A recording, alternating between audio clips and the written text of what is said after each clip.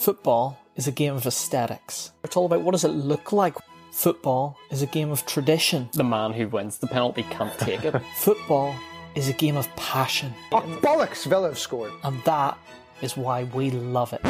Fuck me, why is this stupid game back? I think that was a real low point for me in my life. It's time to turn the volume down. Goals scored by new signings are the only ones that count. Penalties don't count, and Mamadou Sakho having an absolute howler, that doesn't count either. The worst 90 minutes of football in Premier League history. He's a fraud. Zidane's a fraud. Everyone's favourite statistical fraud. Brendan Rodgers. All about the aesthetics, that's what we like to see. And that is just a bit of stat padding. Individual sport masquerading as a team game. Look at his Instagram, he's the ultimate beta male. BBC Sport decided to advertise their TikTok account. Yuck.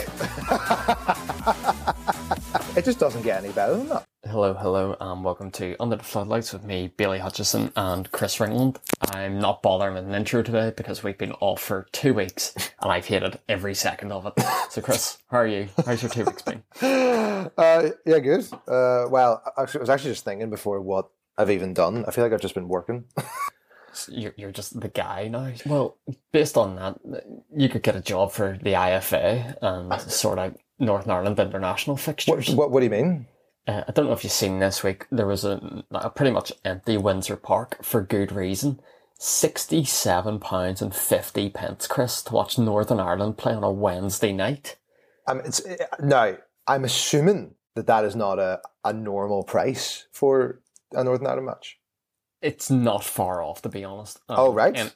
Anyone who paid that is a complete mug. This is the Switzerland match we're talking. This is Northern Ireland versus Switzerland. £67.50. That, yeah. Disgrace. Because, I mean, the thing about Northern Ireland, because they have really weird tactics where it's like kind of 3-5-2, because the players they have, they literally can't play any other formation. Yeah. But it means it's absolutely turgid in attacking. It's not 67 quid worth. No. I mean, what I did feel over the international break is that I feel like Jamal Lewis should get more games for Newcastle. That's what I was thinking. Well, we'll get on to that later, and we can see where Newcastle may or may not need him, because and also just over the international break, I think the only game I actually watched, I didn't bother watching any Northern Ireland games because, as you said, turgid. I watched England Andorra. Bailey. I know, and I didn't mean to. I kind of sat down, saw Trent was going to play in midfield. I was like, oh, this will be a bit of crack. Did he? Is that what happened? Yeah. Well, I will say, the one tiny bit of England I saw over the international break was when they got into a massive scrap with Poland at half time. That looked a good bit of fun. Yeah, still not sure what went on. I literally have no idea. I just saw Harry Maguire incensed. Yeah, I just saw the guy Glick, nip Walker's neck, but apparently England have reported this to FIFA, so it could be a bit more than that. Also over the international break, Chris, I don't know if you watch Ted Lasso. Well, I've heard more and more people talk about Ted Lasso. I've never actually watched it myself. I want to put it, be on the record here. Greatest TV show ever made. No, Bailey, I have to... Surely not. Honestly, Chris, there's been some episodes hit or miss, and overall, it's not about football at all, which is quite funny. It's a program about a football team that shows no actual football. But this week's episode featured the best cameo of all time. Ted's team, Richmond FC, were playing Man City in the FA Cup. Right, okay. And rock star Mike Dean. No, he wasn't. Led the teams out. No, he didn't. So hang on. They play actual teams? Yeah, so it's a random team that was in the Premier League and then got relegated, so they're in the Championship, but they play in the FA Cup. So they do, but Mike Dean made a cameo in this episode, and in true Mike Dean fashion, booked a member of Ted's coaching staff, which so clearly the writers, even though they're American, have done their research and know what Mike's all about. Which this is what I have to look into this because I did not realize it was that kind of that wild. Get involved. Greatest TV show ever made, and it's just getting better. That's a bold claim. I'm skeptical of that claim, but I'm sure it's good. Yeah, honestly, absolutely phenomenal. And then just to get away quickly from football to other sports, one that frustrates me massively, tennis. What about it was frustrating? Big moment. Honestly, I was enthralled last night watching Emma Raducanu. Big Emma. Unbelievable what I saw out there, and the girl she was playing, Fernandez, her like coaching staff and parents, melters. Delighted to see them lose. And the issue was as well, like both these girls were like 18 and 19 playing in a final, and Emma's parents couldn't make it, so they couldn't be melters, whereas the other girls were there, and it's like they were getting so into it. And at the end of the day, the prize money for these two, runner-up was going to make 900,000 and the winner was going to make 1.6 mil. It's like, let's not complain. So some serious dosh is flying around there. Yeah, exactly. Could you imagine? Like, all I kept thinking was, imagine giving me 1.6 mil at 18 years of age. It's a dangerous proposition, Billy. Honestly, the nonsense I would have bought.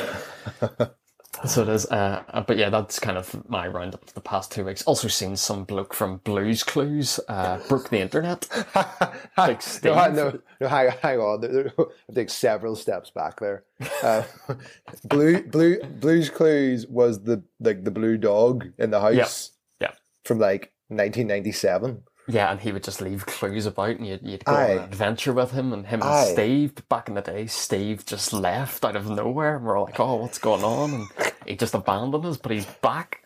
What happened? How he don't know, he explained nothing. So he did, all he did, but... What, did he just appear? Is that what went viral? He just appeared again? He just appeared in a video on, like, Nickelodeon's Twitter, and... it got serious traction. I didn't know this many people were affected by it. It was wild. Yeah. I've got very vague memories of that show. But yeah, whenever like the highlight of my 2 weeks here has been some bald fella called Steve returning, you can tell we needed football back. And I believe, Chris, so you let me know during the week. You were like, Bailey, I need 5 minutes. And I was like, what do you need 5 minutes on? And you were like, Bailey, I've watched When Eagles Dare on Amazon Prime, and there's no chance I'm ever going to watch this, but I'm glad someone has taken the time. So hit me. What's going on? Give me the ins and outs. So basically, right, so I was just fascinated that there was a documentary about Crystal Palace, the most bog standard Premier League team. But admittedly, I didn't know very much about Crystal Palace. So I thought it was good. There's too many documentaries. No, there are. But that was the bizarre thing. So basically, it's about the season they got promoted from the Championship and how Steve Parish and all got them from like, there was like an advert for them in the Financial Times to buy them, about to go bust to the Premier League. So basically, that's a bizarre thing. This documentary, it features all this footage from this, it says, this previously unreleased documentary. So like, all the footage is legit from the 12-13 season. And like, I have so many questions about how that footage was found and hidden and like kept away, and now it's suddenly here.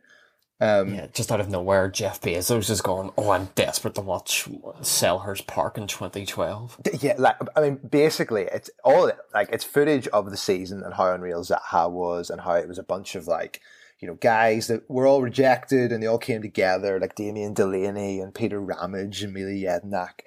And basically, it's like, they have extended interviews with those players now mixed in with the footage. So they go to Cork and see Damien Delaney. They go to Birmingham and see Mila Jedinak and all the squad. And it's 3 episodes too long. It definitely doesn't need to be that long. But it's quite a nice story in that sense. But the highlight for so I've no idea how it all kind of came about in terms of the footage from that season and stuff, but the highlights were definitely when Ian Holloway came in. I was going to say Ian's electric, and I can imagine Ian, whenever a camera is around him constantly. Oh yeah, he's a guy who can't switch off. No, never mind whenever a camera's near him. Yeah, no, because I don't know if you realise, Billy, during that season, Dougie Freedman was the manager, and then he left to go to Bolton because he thought they were going to get promoted. Oh, I'm just looking at the episodes, and the second episode is just called Dougie's Team. Yeah, so they all love Dougie Freedman, and then Dougie Freedman just left to go to Bolton. I mean, you know how that went. So that's why Ian Holloway came in. He came into a good team. But basically, the whole season as well is about, because there's this rivalry with Brighton. This bizarre rivalry, over a motorway. Over the motorway, But then they were like the promotion rivals, and it's Gus Poyet, and it's the Amex, and they all think they're brilliant, and nothing's changed. And basically, the absolute highlights, which I'll finish on, is basically the story is like got promoted, and they're still there now. So fair play to them; they've done very well. But absolute highlight, which you could, if you want to watch it, then skip 5 minutes. But is the last episode. I don't think many people are going to take that spoiler warning though, I'll be honest. Playoff semi-final, second leg at the Amex against Brighton. They show up. Someone has taken a dump on the floor of the Crystal Palace dressing room, and Ian Holloway goes absolutely berserk at the staff. All on camera, all recorded, all footage was recovered. And Damien Delaney and the squad are just like, what is happening here? And then they all realise. And I've never seen a man so seething in my life. Incensed that someone's defecated on the floor. So it was very good in light of that to then watch Crystal Palace smash Spurs this weekend. As much as I want to talk about it, I thought it was maybe going to be like, you know, the showers didn't have hot water, or, you know. But it's the fact it's the Amex. Benches. It's the Amex, Bailey. It's the lovely Amex that everybody loves. It's a nice wee stadium and someone's just taking a dump on the floor. And then, like, it's a female staff member that he goes up to, like, because she's the first one there. It's just like, oh well, you know, can I come in, because it's like the male dressing room, and he just swears at her again to tell her to get in, to clean it out. Well, if that's not, like, this is the thing. I've not seen any adverts or anything for that show. The only thing I have seen is like that kind of close up of Zaha, and I'm like, I'm not gonna watch that. See, if they had have told me we're gonna get it all kicking off with Ian Holloway about a dump on the floor, I'd 100% watch that. I would have watched 5 episodes, no bother. Yeah, basically, yeah. But yeah, from one dump on the floor to Tottenham Hotspur. What do you make of this, Chris? Because Spurs went into this game top of the table before the international break. Had a stinker over the international break. Well, the boys in Argentina, indeed. The boys in Argentina, the boys just getting injured. Son Heung-min injured.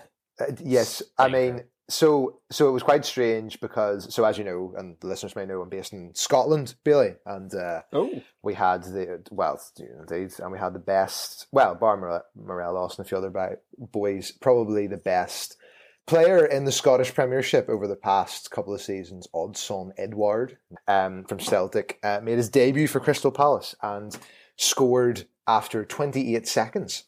Now, this was apparently the fastest goal by a debutant in Premier League history. And you will recall, Bailey, that his strike partner was indeed Jordan Ayew, who, as we now know, has now reached 50 games without a goal. Honestly, the guy just runs about. It cracks me up. I reckon if you had played me in 50 games, I could have got one, and I'm not good. If you had I played twice this week, and I had 2 stinkers. But I'd like to think in 50 Premier League games. 50 games against 28 seconds. So there we are. Well, yeah, the big loser here, Christian Benteke. Let's be honest. Oh, interesting. I wasn't really thinking about Christian. What as in Benteke ran about for 75 minutes, not doing a great deal, and French Eddie's come on for 15 and has now kicked him out of the team. I can't believe what happened to this guy at Aston Villa. Honestly, he was like 20 goals a season. Yeah. Unbelievable player. Was like knocking on the door of the Belgium national team. Oh well, so is Michy Batshuayi, so it's not a big one, so it's not that. But yeah. The red card. We'll get on the red card before we go on more positive things. Because Tanganga just lost the head here. He had a silly one a bit earlier. So he did, whenever he just completely takes out, I believe it was Zaha, just on a run. I think a Spurs player went down injured. But yeah, Spurs player went down injured. The ball didn't get kicked out because... I hate when people gurn about that. Yeah, I'd like play on. It's now the Premier League, and the refs are letting the game flow a bit more. Yeah, absolutely. And they let it go, and just... Tanganga just was like, yeah, this guy's going to go past me. Let's just shove him in the face. Yeah. So a bit of handbags, kick off, and that was a completely fair yellow. Just dumb from Tanganga, but I understood the frustration. The guy, literally within like 7 minutes, another just dumb lunge. Yeah. And yeah. I think in isolation it's probably not a yellow, but in that situation with that crowd in behind and the way the game was going, the ref had no other option but to book him here. It's just like, but Bailey, we have to, like, you know, the scrap between him and Zaha. I mean, the position of hands in that exchange. Like, I know that it's a result of, like, they don't want to get sent off for you, but, like, it looked like the weirdest scrap I've ever seen in my life. Yeah, the way the league has gone in terms of hand positions, like defenders' hands behind the back and all, I think that actually looks more natural than what these boys were doing whenever they were pushing and shoving, because it was an absolute disgrace. Zaha did raise his hand at one point round his neck. Yes. And then instantly went, oh, no, down. Like, you could see it in slow motion. That thought of, oh, I'm about to be set off here if I don't wise up. Yeah. So I was raging at that point as well that Eric Dyer had gone off injured, because Eric Dyer would have been great for a bit of handbags there. Oh, absolutely. I have to say as well, like, well, related to that, Edward's second goal by Gift. Joe Rodon. Who I actually rate. I don't think he's too bad, but perfectly decent player. Now, I don't know a huge amount about, like, proper. Well, actually, I like to think I know a little bit. When he is in the box, Edward's the only other player in the box, and he kind of, like, looks at him, and then he just walks away from him. Yeah, and then Edward is completely free, and he scores. And I was like, that is the textbook how you do not defend. He did, but Edward did sort of scuff both of them. Yes, though, which was a bit. But does it really count? Yeah, it's lucky that they ended up winning by 3, because his 2 don't really count. So are we in for Patrick Vieira now? Is that it? Are we like Conor Gallagher and like it's actually a good team now? Is that what's happening? Well, I've got. As you bring up his name, I just have Connor G, Player of the Year, written down. Because we're now, how many games in? We're 4 games in. He didn't play the first. We're now 3 games into the Conor Gallagher era of the Premier League. This guy has it all. Bailey, that's a substantial claim. He's got it all, Chris. He's got the hair, he's got the touch, he's got the energy. If I were to build a football player, it would be Conor Gallagher. And I texted you during the game. I was like, get Conor Gallagher on the plane. Well, I mean, he's a great player, yeah. Get him on the plane. Just get Conor Gallagher on there. But yeah, I've also written down Vieira can hang about for a bit. If this is what he's going to do for Conor Gallagher, I'm all about it. Because they basically spent all their seasons in the Premier League in kind of like a defensive counter-attacking thing. So they're trying to change the style. But it looks like they actually have the players to make it work now. Yeah, they do, like, going forward, they look a team. Yeah. So they are an exciting team, and it's back to what Palace should be, that sort of Zaha, Benteke, Balassi era. They've sort of got that again. Edward's coming in, they've got Zaha still there, Eze's there whenever he comes back from injury. Olise as well, as young guy, yeah. They're just stacked going forward. It's just a shame that they do just have that. You do look at them just going, yeah, that's Palace, and unfortunately. Also, Billy, do you think Zaha's had a tough break not being allowed to leave? No. I feel like maybe bar Harry Kane, I feel like there's fewer players that have done more for one club. To be fair, he did get his move. Let's not forget that. He did get his move. And couldn't cope. Well, because they kind of talk about that in the documentary as well, obviously. But this guy was hand selected by Alex Ferguson. It was his last signing. The era. Yeah, to lead this new fantastic era. And he actually went on to Cardiff in the next season under Ole Gunnar Solskjaer, if you remember. Dear. Yeah. But yeah, I don't care that he never got his move. Like, I don't feel sorry for the guy at all. But he's a phenomenal player, yeah. There is part of me would have liked to have seen him get that £80 million move to the Arsenal, because as we know, he's not an £80 million player. No, I can see him playing in Europe, like Atletico Madrid, or that kind of team. You know where he'd kill it? Where? The Bundesliga. Well, we all know that. Yeah. It'd be absolutely electric over there. I've never seen a player in that league complete a take on. Yeah. They wouldn't know what to do with this bloke. No, absolutely. Yeah. So there's just one other note that cracked me up. I'm just on real bad form in this pod. One note that did crack me up was all this nonsense pre-game about, Selhurst Park is rocking. And this happens a lot with, like, lower... Listen, Selhurst Park is absolutely class. No, but this happens a lot with, like, teams at the bottom end, mid-table, where it's like, this place is absolutely rocking. It's a jam-packed house. If you watch that game back, there's seats. And this happens quite a bit. See, that was Man City. all these people on Twitter would be giving it stacks, being like, "Oh, the empty head and all this banter, all this terrible stuff." Selhurst Park was empty. So I was in BT Sport being like, "Oh, here we go. This is great to have them all back, jam-packed house." Let's wise up. Let's call it out. I think it's going to be a new segment. I'm going to start just calling out lower, like, relegation clubs just for having empty stadiums. Yeah. Well, yeah, exactly. You know, anytime the Emirates is empty, it's always like, "Oh, look at this. They're all leaving early. Oh, banter, you know, clickbait." Selhurst Park, empty. Dead football club. What? Part of it in my head as well. I'll get a dig in on Palace saying their stadium is empty. I also get a dig in on Tottenham. It clearly shows that Tottenham weren't a big enough attraction to sell it out. But Well, indeed, yeah. So it is. But yeah, I'm just in some form this podcast. So let's get on to another two teams that I love: Leeds and Liverpool.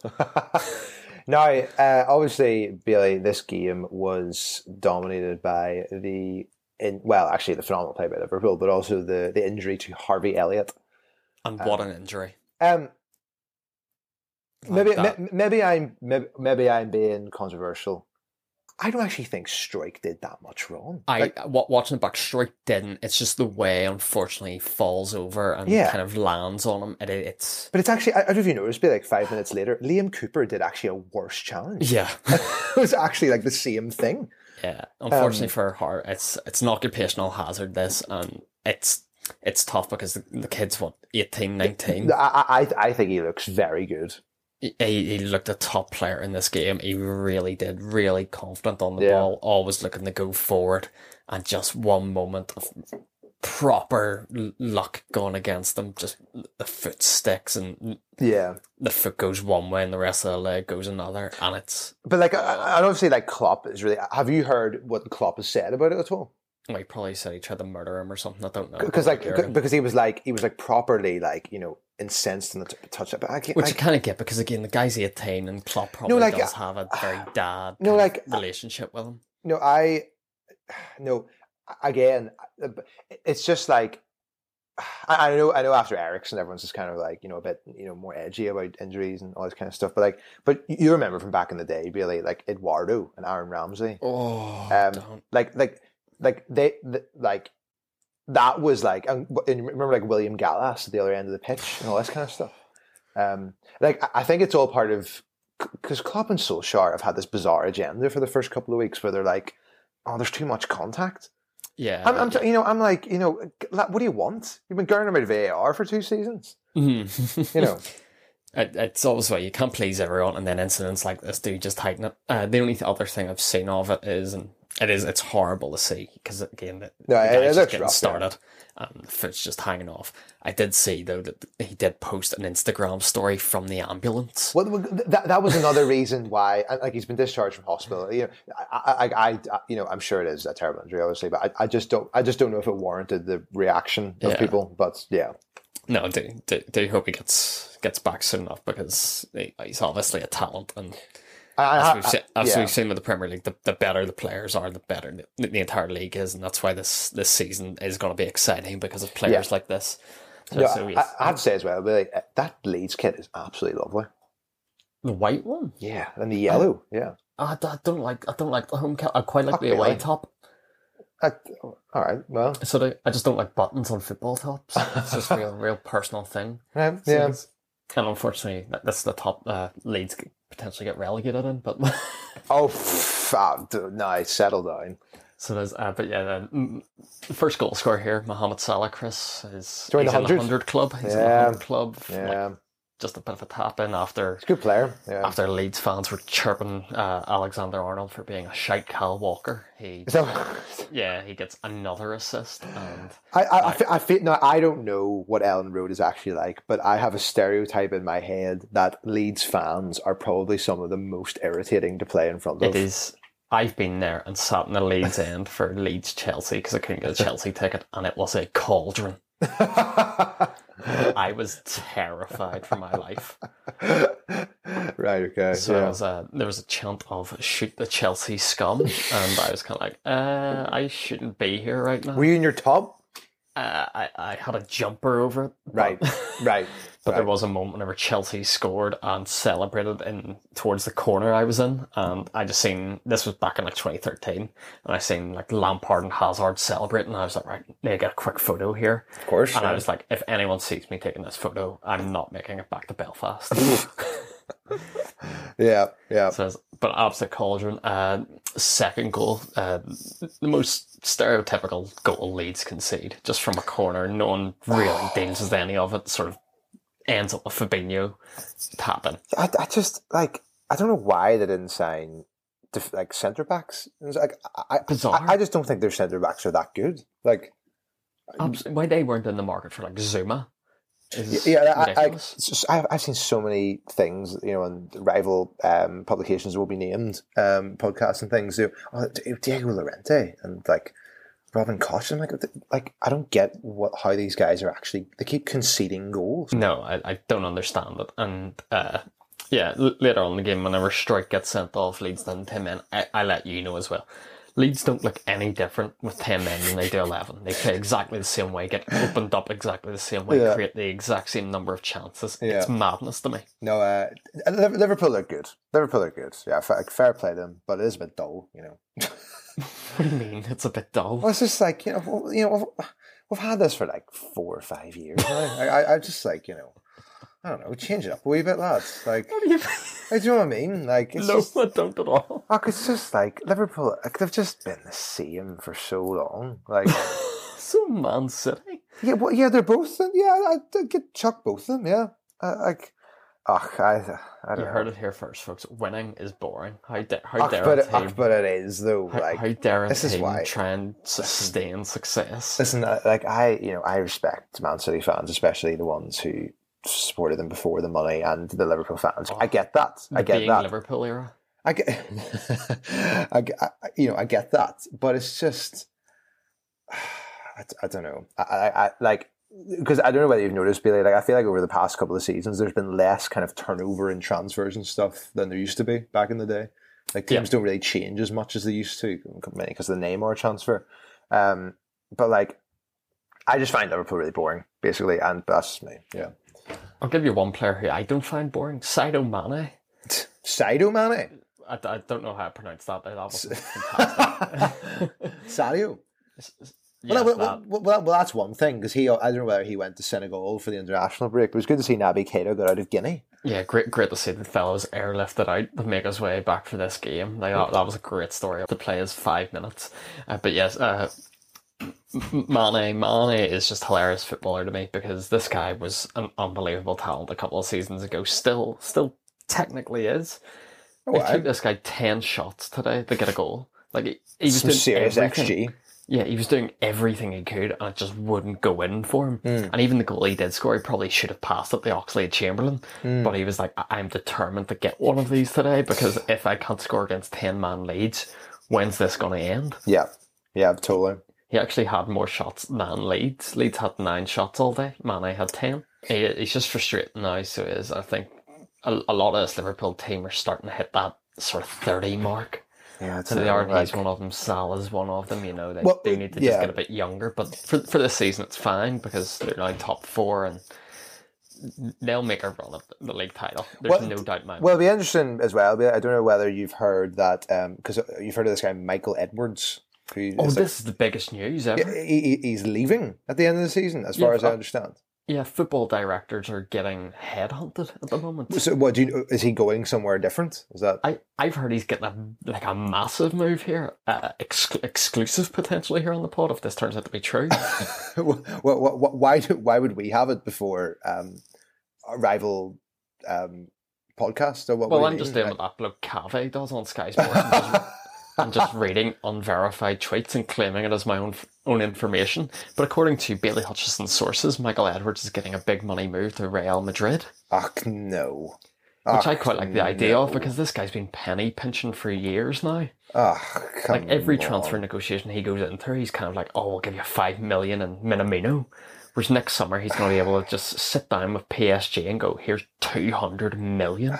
Real Madrid. That's Give us Mbappe. couldn't be a worse team to go to. But yeah, I'm quite interested. Like if that does come off, it'll be interesting to see what happens, and it'll be very interesting to see I'm currently on Liverpool react. Well, I'm currently on his LinkedIn. And he did an informatics degree, like computer science, and then immediately got head of performance analysis at Portsmouth before they became a really good Premier League team. So no idea how he did that. It's just the real life Moneyball, this bloke. Indeed. So fair play to him. We'll see what happens. I hope that does spell the end for Liverpool. Well, indeed. They need a bit of a transition plan. Yeah. So I really do hope he has just been the guy, and we'll see what happens. But yeah, it'll be interesting to see what comes of Liverpool whenever like a new bloke comes in. He only gets a £10 million transfer budget each summer, and him and Jurgen start to have differences, and Michael Edwards is sitting over there just signing Galacticos. Yes, indeed. Yeah. So and from a bit of chat there about Galacticos to another Galactico, John McGinn, Chris, this weekend we'll chat Chelsea Aston Villa. John McGinn, what a footballer. Well, yeah. Anything specific? Why? I just decided this game that John McGinn is the Premier League benchmark footballer. So Sile came in. Oh yeah, but also that was it wasn't a rogue transfer, but I get why they did it, but that was a bit unexpected. Yeah, on deadline day. I sort of understood it because Chelsea needed another central midfielder. Of course, because you didn't have 15 of them that you could sell for 90 million over the summer or anything. But that's all right. Yeah. Billy and Connor need minutes elsewhere. Bring this guy in for a season, and it will only be a season after the weekend. Was he not good? Was it? Did he come off at half time? Saul Niguez came off at half time after having one of the worst performances I've seen a player have since Timmy Bakayoko. Oh, really? I saw this guy gift Aston Villa 2 goal scoring opportunities. He also just passed the ball to Danny Ings at one point. Oh, right. I'm convinced. Yeah. I'm going to put this down to Tommy Tuchel. Tommy Tuchel looked at that Aston Villa team and saw that John McGinn was playing, and he shouldn't have started Sile as a result. John McGinn runs for 90 minutes, and I think any player coming in from La Liga, Sile's come in from La Liga winning the title last year, he's probably had one look and gone, like, this league's a gift, and then seen the way John McGinn plays and has been outclassed. Because the reason I'm surprised is because Atletico Madrid obviously are the masters of the 4-4-2. Yeah. And therefore, if you're a centre midfielder in that 4-4-2, only Ashley Westwood and Josh Brownhill can do that better. That role of a centre midfielder who's able to actually cover the ground of the pitch. Well, this is what I thought this guy's going to be perfect. He's played under Simeone for however many years. He's going to be a bit of a scumbag. He's going to know how to tackle. He's exactly what I wanted, and John McGinn embarrassed him, and he had to get Shepherd's hooked for UEFA Men's Player of the Year. Listen, John McGinn's a great player. I totally back him. Yeah, he's the acid test. So Aston Villa deserved to win this football game. I'll not lie. Oh, interesting. Okay. My favourite moment of the game was actually a game back to McGinn. There was a moment where he made a tackle on Chalba. And Chalba kind of just had the ball underneath his legs, and McGinn was kicking it, and the ref was like, right, foul. And everyone's going, that's not a foul. And then the ref goes, okay, it's a drop ball. That. I've never seen a player more delighted than John McGinn whenever he thought this may have been a contested drop ball. He properly sprinted up, ready to go. When has a drop ball ever been contested? Well, that's the thing. The referee had to turn around to him. Well, John, that's not how things are done anymore. We're no longer in the primary school assembly hall. But yeah. And then they just drop it in front of Chalba, the play on, and McGinn just absolute devastation on his face. I felt really bad. I was actually quite excited to see what he would have done. Yeah, I mean, what this game did make me think, I'm saying Lukaku again, Bailey, is that everyone spent last season explaining to me that Timo Werner was actually brilliant, despite the fact that he scored no goals. Hang on. Tell me why everybody accepted Timo Werner scoring no goals compared to this. Well, it's we're not in a different scenario. I've enjoyed both scenarios. But Timo Werner and Romelu Lukaku during before last season were probably in similar categories of world class striker, or thought of in those terms. Close to it, yeah. So why was that fine that he scored 0 goals, but now Lukaku's scoring all the goals? Because see, whenever a team wins a trophy, you tend to forget about a lot of the middle bit. So you tend to forget about the missed penalties and the easy opportunities. Whenever you watch the Champions League final, if Timo Werner doesn't make the run that he did on Ruben Diaz, Kai Havertz doesn't get in the score. Timo, without touching the ball in that scenario, created a goal. Right. So he did, and Timo does a lot of that, and he ran about, and he always did try, that's what I do. And whenever a guy goes through a rut like that, you do just have you want to back him, you want to put the arm around. But I'm sure he gets into good positions and all that. Yeah, it just doesn't actually score them. But my thing with Timo is on the 3 occasions towards the end of the season there, whenever he played Ruben Diaz, who won Player of the Year, he tortured him every single game. So that's part of it. But Rom has made such a difference. Yeah, he's unbelievable. This guy's a killer. No, he's the best in the world, probably. He is. Yeah. Not overall player. I mean, like forward. Yeah. It is something to behold. The way he sits down Tuanzebe initially. Tuanzebe struggled a bit, sort of Mings, yeah. And then, Tyrone Mings. Let's talk Tyrone Mings. Well, he had a bit of a mare, yeah. A bit. He got booked for a shocking tackle at one stage, and that rattled him. Yeah. And then the throw-in Chelsea had where Konsa was supposed to deal with it, and he has Rom behind him. Rom actually does a lot for the Kovacic goal, the way he pressures, and he's just right up behind Konsa, who then puts it to Mings, who isn't comfortable as the middle centre-back trying to play about. Well, it was weird that they even played 3, because they don't normally do that. Yeah, that's what happens with big football clubs. Chris, don't know if you know this, but teams like to match you up. You might experience that one day. Well, indeed. I mean, Kovacic as well has started phenomenal this season. And one person that does need to mention before we go on to another game, Edouard Mendy, Chris. I love this guy. He's a good goalkeeper. How did he go under the radar as long as he did? What team was it? Stade Rennais? Is that? Yeah. Yeah. He's just stuck in Ligue 1. He was unemployed like 5 years ago. Well, it's just like, I don't understand how it takes so long, with the amount of analytics and stuff, and for example, like Brentford's team is the most bizarre cobblepot of randomly good players. Yeah, like it should happen more often, but like, I think we were all a bit confused as to why they signed him. Initially, I was exactly the same. Couldn't believe the signing was made. It was like, what difference is this going to make? No, he's got everything to be a goalkeeper. Yeah, you know nothing about him. I'm all about Big Ed. I absolutely love this bloke. The way he just commands his box. He's so good with his feet, and no one will mention it.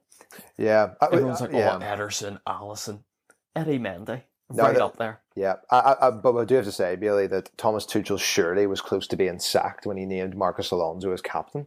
Absolutely disgraceful moment. About like what is going through his mind in that? That was Tommy can get away with anything he wants, so he can't. But he pushed the limit of it on Saturday. I can't think of the logic. Like Thiago Silva is on the pitch. Yeah, to name an 11 where Thiago Silva is also on the pitch, and you put Marcos Alonso captain, is a disgrace.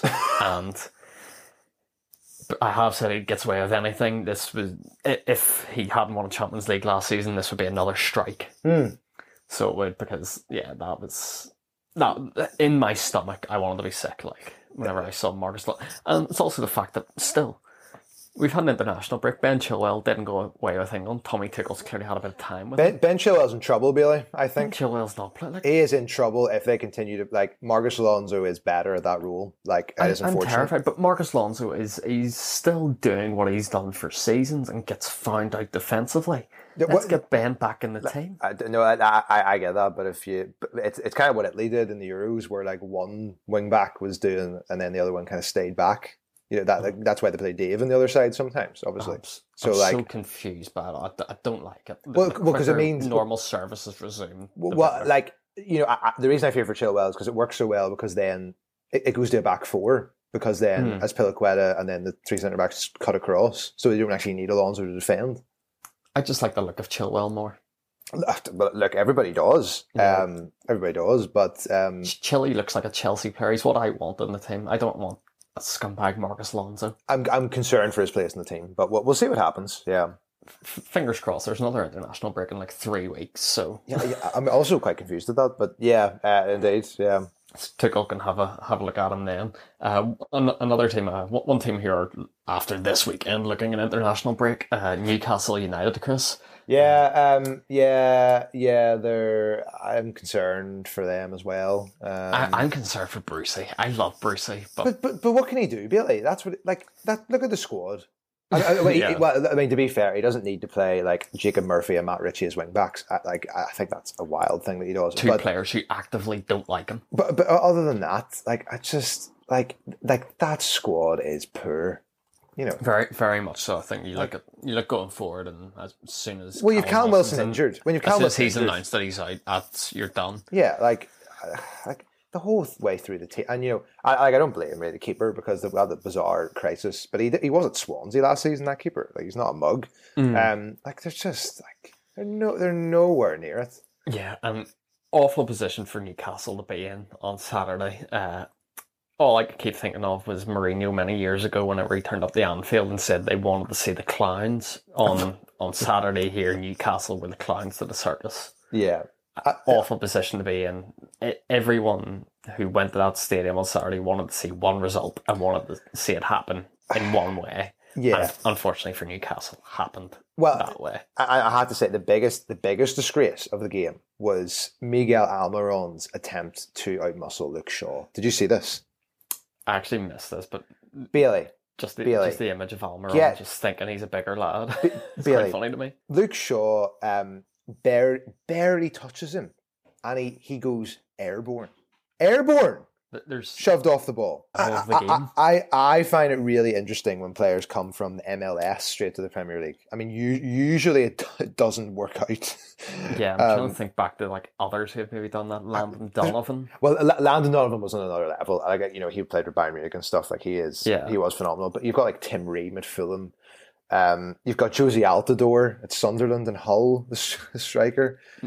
Matt Miazga back in the day. Yeah, I mean, it does. Like I think he was at Atlanta. He came from. I don't get it.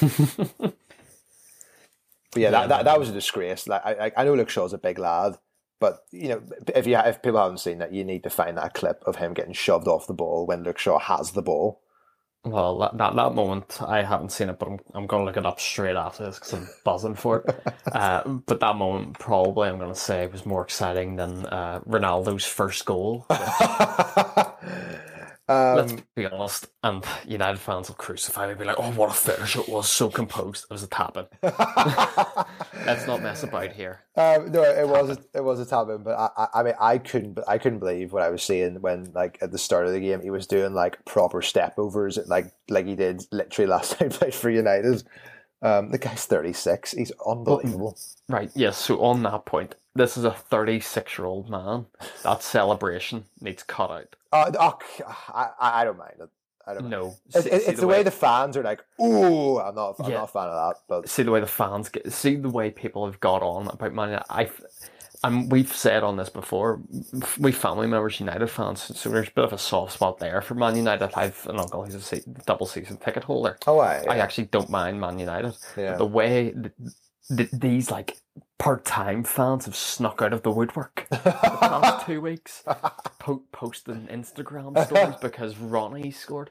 I wanted to be sick because I know who the actual Man United fans are, and I don't mind that one bit because I'm like, yeah, they've watched every single game under since 2013. Yeah, been through some stuff, and they deserve to have their moment right now. But these people who weren't along for those dark days, who are now just all of a sudden tuning in on Saturday afternoon, well, not tuning in because they would have to pirate at it. Well, indeed. But anyway, yeah, the Manchester United front five, frightening. It's they're stacked, and Bailey, that fourth goal that Lingard scored was unbelievable. The fact that you can bring on West Ham Player of the Season from last year. Well, he's basically a new signing, isn't he? He's like. After all, you start the game off with Pogba, Fernandes, Ronaldo, Sancho, and Greenwood, and then you're just able to bring on J-Lings after you're 3-1 up. It's not bad now. So it's not bad at all. The Fernandez goal, unbelievable. Well, I mean, What- that defending, they were like, I mean, have the heard of pressing? But I totally forgot as well that Raphael Varane was at United. it's a weird. Yeah, I still can't. Must picture raise him the in that standards. shirt. It doesn't. It's always bizarre to me whenever a player leaves Real Madrid, because Real Madrid Right. are sort of the pinnacle of football, Right. especially because he's been there and won like 1,000,000 Champions Leagues. Won the World Cup. You know, and now he's playing in red. I haven't got used to that at all. I haven't got used to the image of him playing beside Harry Maguire in my head. Those two don't match Yeah, I'd almost rather have Lindelof. for me, I you don't know. But yeah. I'm sure we'll get used to it. And I think whenever you see him beside Ronaldo, it looks a bit more natural. Yeah, It's yeah. like you should be playing alongside this guy. No, he is elite. You can tell. So, but yeah, just on Ronaldo, Chris.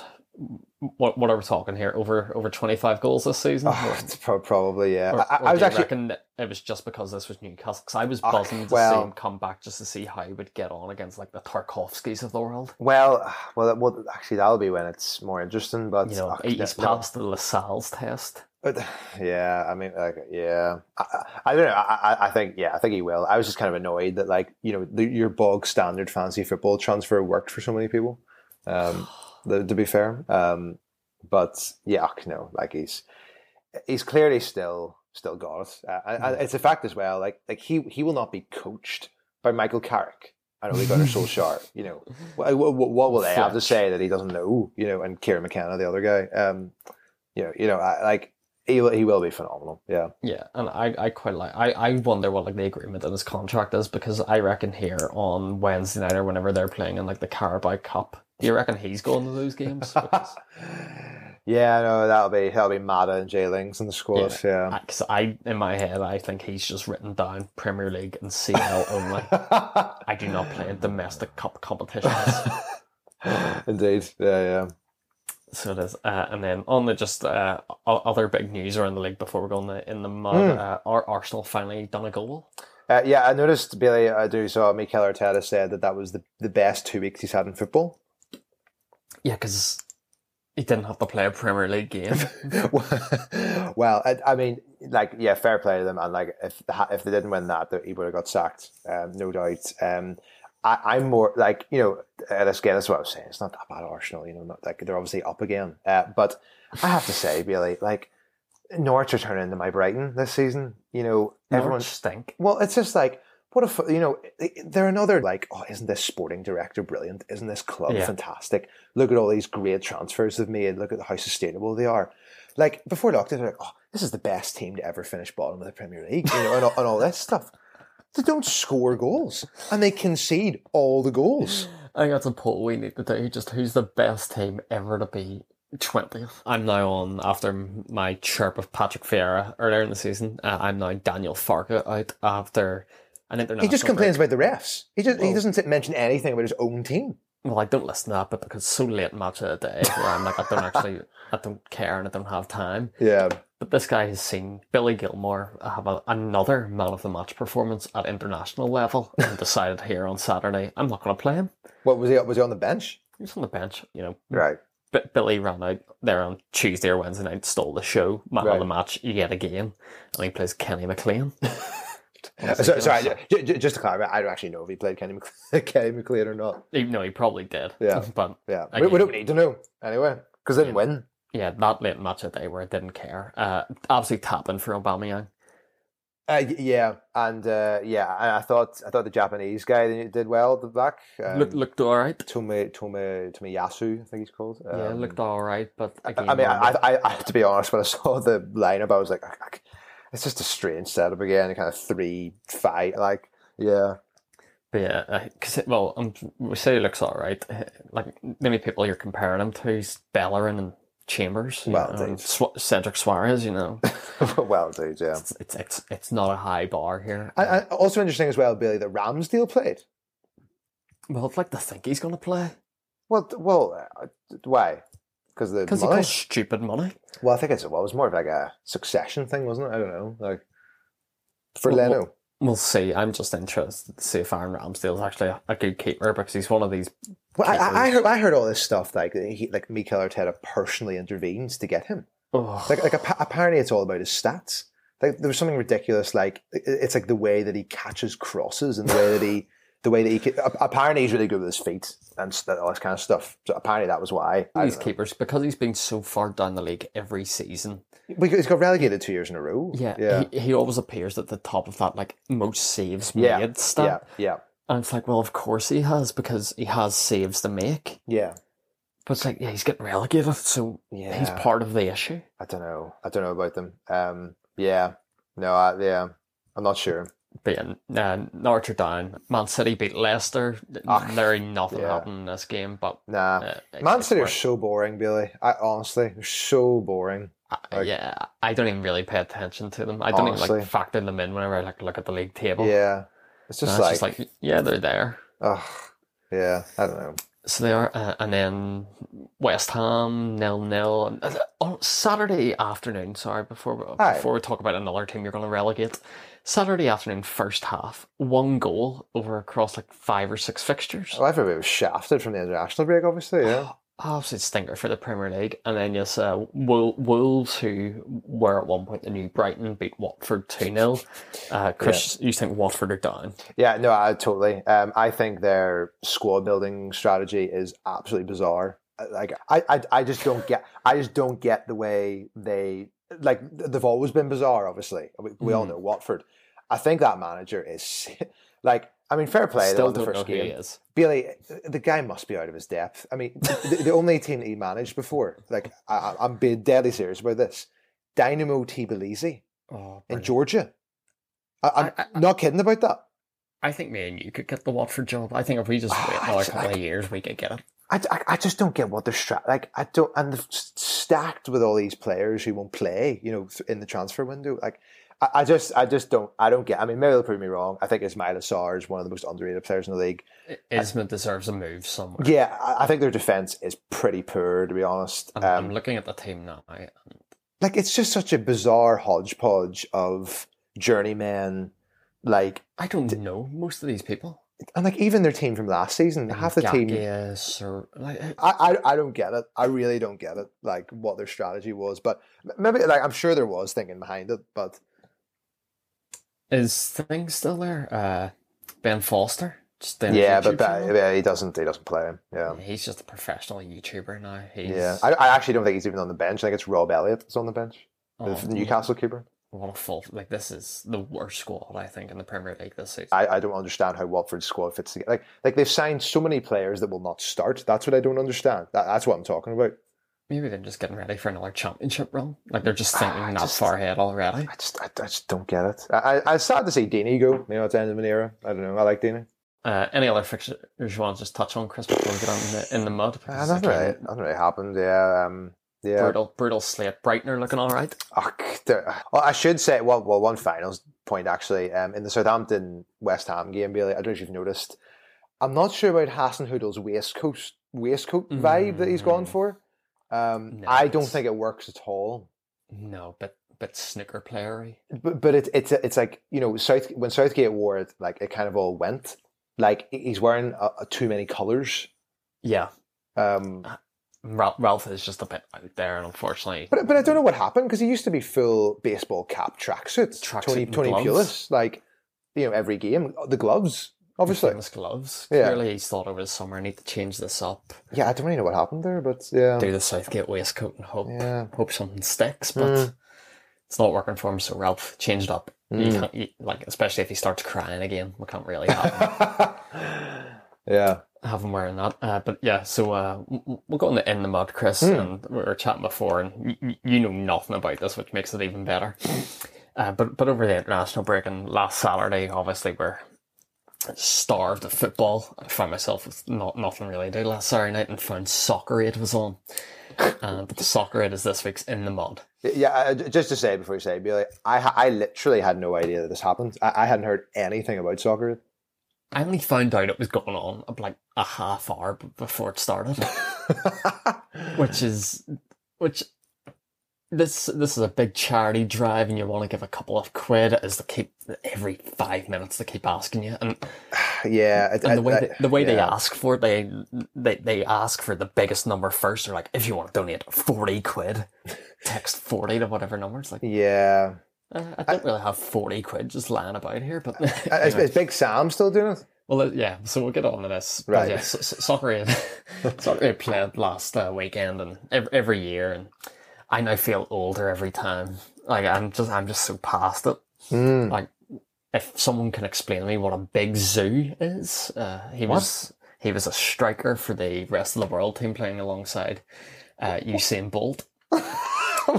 But yeah, so this thing, like, it raises millions for UNICEF, and it's fantastic. You know, I think at halftime they showed it made 10 million. I didn't see the final figure. Oh, well, very good. Yeah. But 10 million by halftime's class. But this thing stinks. So first thing I want to talk about is the panel.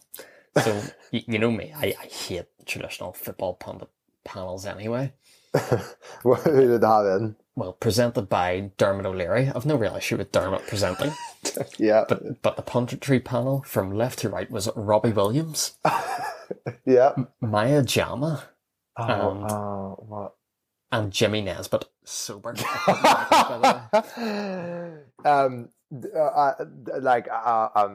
I don't. The only reason I've seen Maya Jama, I think she's on that Big Fat Quiz of the Year, isn't she? It's one of those. She was hilarious. She's like a fantastic presenter. Still don't actually know who she is at all, but yeah. Yeah, she just appeared like she'll turn up to enough of like a Sainsbury's at this rate. Like she is on everything. What, does she like football? No, because when I was just talking, she didn't have a clue, which wound me up because I was like, I want to get some serious punditry here, but Yeah, get Emma Hayes or Alex Scotland. Yeah. you know, Robbie at least had an excuse. Robbie set up the game. Well, indeed. Yeah. So we'll let him have it. Jimmy Nesbitt, don't know what he was doing there. He was just looking for a Guinness throughout. So between the three of them, didn't have a clue. Dermot done his best to try and get a bit of banter out of them. Shocking. Yeah. Next up, the coaches. Yep. England were managed by Sven and Robbie Williams. Sven. Yeah, Robbie is running double duty. Sven, yeah, just Sven. Yeah, I don't know how Sven found his way here. And then on the other end, Chris, Harry Redknapp and Judy Murray. No, Andy Murray's mum, Judy Murray. Andy Murray's mother, tennis player Andy Murray. Surely not. She didn't really know what she was doing there. She kind of just hung about. Again, another one of these people who'll just turn up to anything. Right. Okay. But I was just thinking, I'd be like, what does Judy know about kicking a football? Yeah, I'm not sure about that. Yeah. Give me something. But yeah, then on to the game. Which is and like that's the thing. It's always good fun, and then when the game gets played, the quality is so terrible. Except for your man Mark Bright, who ended up with that documentary at Crawley. Well, yeah. So yes, I'll talk about him a bit later because there's two players. Yeah, there's two players stood out to me, but unfortunately, one who stood out to me for the wrong reasons was Ollie Murs, who was England captain. Oh yeah, yes, he's always good value. Yeah. Now, as you know, Chris, I love Ollie. Change. You can't beat a bit of wrapped up Dance with Me Tonight. You know, the classics. Yeah, the kind of 2014 classics. Yeah. Mm-hmm. But Ollie in this game was captain, played for 10 minutes, and then came off. Because he had done his ACL like last year, he'd come off surgery, knew he was only going to play 10 minutes. Don't start the football game if you know you're going to come off after. I don't care if it's a charity game. Yeah, if you know you're injured, don't sign yourself up. If you're going to just wander about aimlessly for 10 minutes, yeah, I'm not about that. Yeah, don't bother. Ollie tried to make it all about himself, and I wasn't a fan of it. I did quite like him. Aye. And then unfortunately. This is going to come off awfully because I can't remember her name. I just have female freestyler written down here. What was like playing in the game? Yeah, she was playing for the England team, and to be fair, close control, unbelievable. Like was skinning these guys inside out whenever the ball was like anywhere within sort of a foot off. Right. It's just unfortunate that that's not real football, and anytime she had to run or kick a ball in anger. It didn't really translate. And the thing is as well about Usain Bolt, Billy, like I remember from previous soccer aids, obviously he's got everything physically, and the worst movement I've ever seen from a player. Yeah, well, yes. So Usain was on the other end, partnered by Big Zoo. And I have no idea who that is. I have no idea. Apparently he has a show on Dave. But, of course he does, yeah. But the entire point of having Usain Bolt there is because you want to see him one-on-one with Carragher just sprinting. Unfortunately, now Usain's not as quick as he used to be. Well, indeed, yeah. and stunk. But of course, you get the Carragher and Neville playing alongside each other. They had a bit of banter. What, Gary? Yeah, Gary. Is Gary playing? Yeah, Gary played for No way. 45 minutes. No way, right? So he did. He played alongside Jamie Carragher. Jamie Carragher at one stage also just he got skinned inside out by some bloke from Love Island and left one in on him in a charity game. No, I no. To be fair, I'm all about that. Like, if you're gonna play properly. Yeah, but if this game had VAR, Carragher was off. Was there no VAR? There's no. I like the wasn't. idea of Stockley Park having to turn up for this. Stockley Park watching chunks. The actual game is a bit of a funny one. I do remember that tragedy one year when your man from Man vs. Food was on it, and the whole build up was like, oh, like it's his dream to play and stuff. And I think it was Mourinho was the manager, and he got like 3 minutes and got taken off again. Well, yeah, because Jose even in a charity game doesn't have time for that. So. That's just the first half, by the way. Half-time in this thing goes on for half an hour. What? What? I don't. That's not half-time. Yeah, that's the game over. And there's literally another half-hour break. Nah. As some bloke does a UNICEF speech in the middle. And it's like, fella, we've heard throughout this game that you want us to get money. Let's stall the ball here. Come on. And then they have an interview with David Beckham, and they bring Beckham onto the pitch like he's royalty. If David Beckham weren't good looking, this guy, honestly, biggest fraud in football. If this guy wasn't as handsome as he is, no one would speak about him. To be fair to David Beckham, was a phenomenal player. What other than a goal against Wimbledon and a free kick against Greece, what did he do? I mean, to be fair, Billy, he was a key part of the United team for quite a while. Real Madrid changed the game in America to an extent. Oh, he changed the game in America? Amazing. AC Milan, PSG. I think he was better than what you're giving him credit for, but yeah. I'll get the stats up, Chris. One of the great frauds of the game. The way they brought this guy out was as though it was the Queen of England. I'm not about Beckham, and again, I especially wasn't about him because he dragged it out for another 10 minutes talking nothing. Anyway, in the second half, in a bit of cross promo with another ITV show, they had the masked winger, which was some bloke dressed in a mascot outfit that was a whistle. Beyond me, Chris, I'll be honest. And we all had to guess who this was going to be. And then at halftime... Is this like the program? The masked singer. Oh, right, yeah. But instead we had to guess who this winger was going to be, and he was going to come on and play for England for a couple of minutes. Right. And done all this big dramatic build-up, and you're thinking, well, who could this be? Could this be Beckham in there? Or right. Is this going to be an actual footballer? Turned out to be Stephen Mulhern. Who admitted himself he hasn't kicked the ball since he was 16. And so he ran about in this mascot outfit. Is that your man who does the tipping point? No, that's Ben Shepherd. Is it something similar to that? A catchphrase? Yeah, if you watch any ITV show on a Saturday night between like 6:30 and 8:30, Stephen's on there. So he ran around in this mascot outfit. The commentator, Sam Matterface, was convinced he's only going to be out there for 30 seconds. No, he was out there for 7 minutes. The look on Paul Scholes' face anytime he looked up and seen this thing running around was a picture. I'm just looking at the squads now. There's just so much. There's not enough time. Yeah, completely. This was a blight on the game of football. This was a football tragedy. In the second half, they bring on celebrity goalkeepers, just to try and get a few goals. Of course. It used to always be Patrick Keelty. Yeah, Keelty and Paddy McGuinness apparently normally does it. Had to pull out the last minute, so Joel Dommett had to hop in nets. Who's that?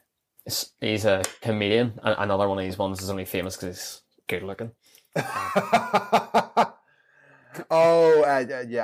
I know who that is. That was the Masked Singer guy. He hosted that. Oh, I don't know. I didn't watch the actual program. Yeah. Again, ITV, sorry, nights, I'm not doing it. But he was in nets and just forgot to use his hands, which was interesting. And kind of, you got to the point where you just had these international legends all obviously overweight. You should have seen the belly on Roberto Carlos. They just decided, let's just take the mick here and just started hitting screamers at him. I've seen Wes Morgan, Nigel de Jong, Pablo Zabaleta.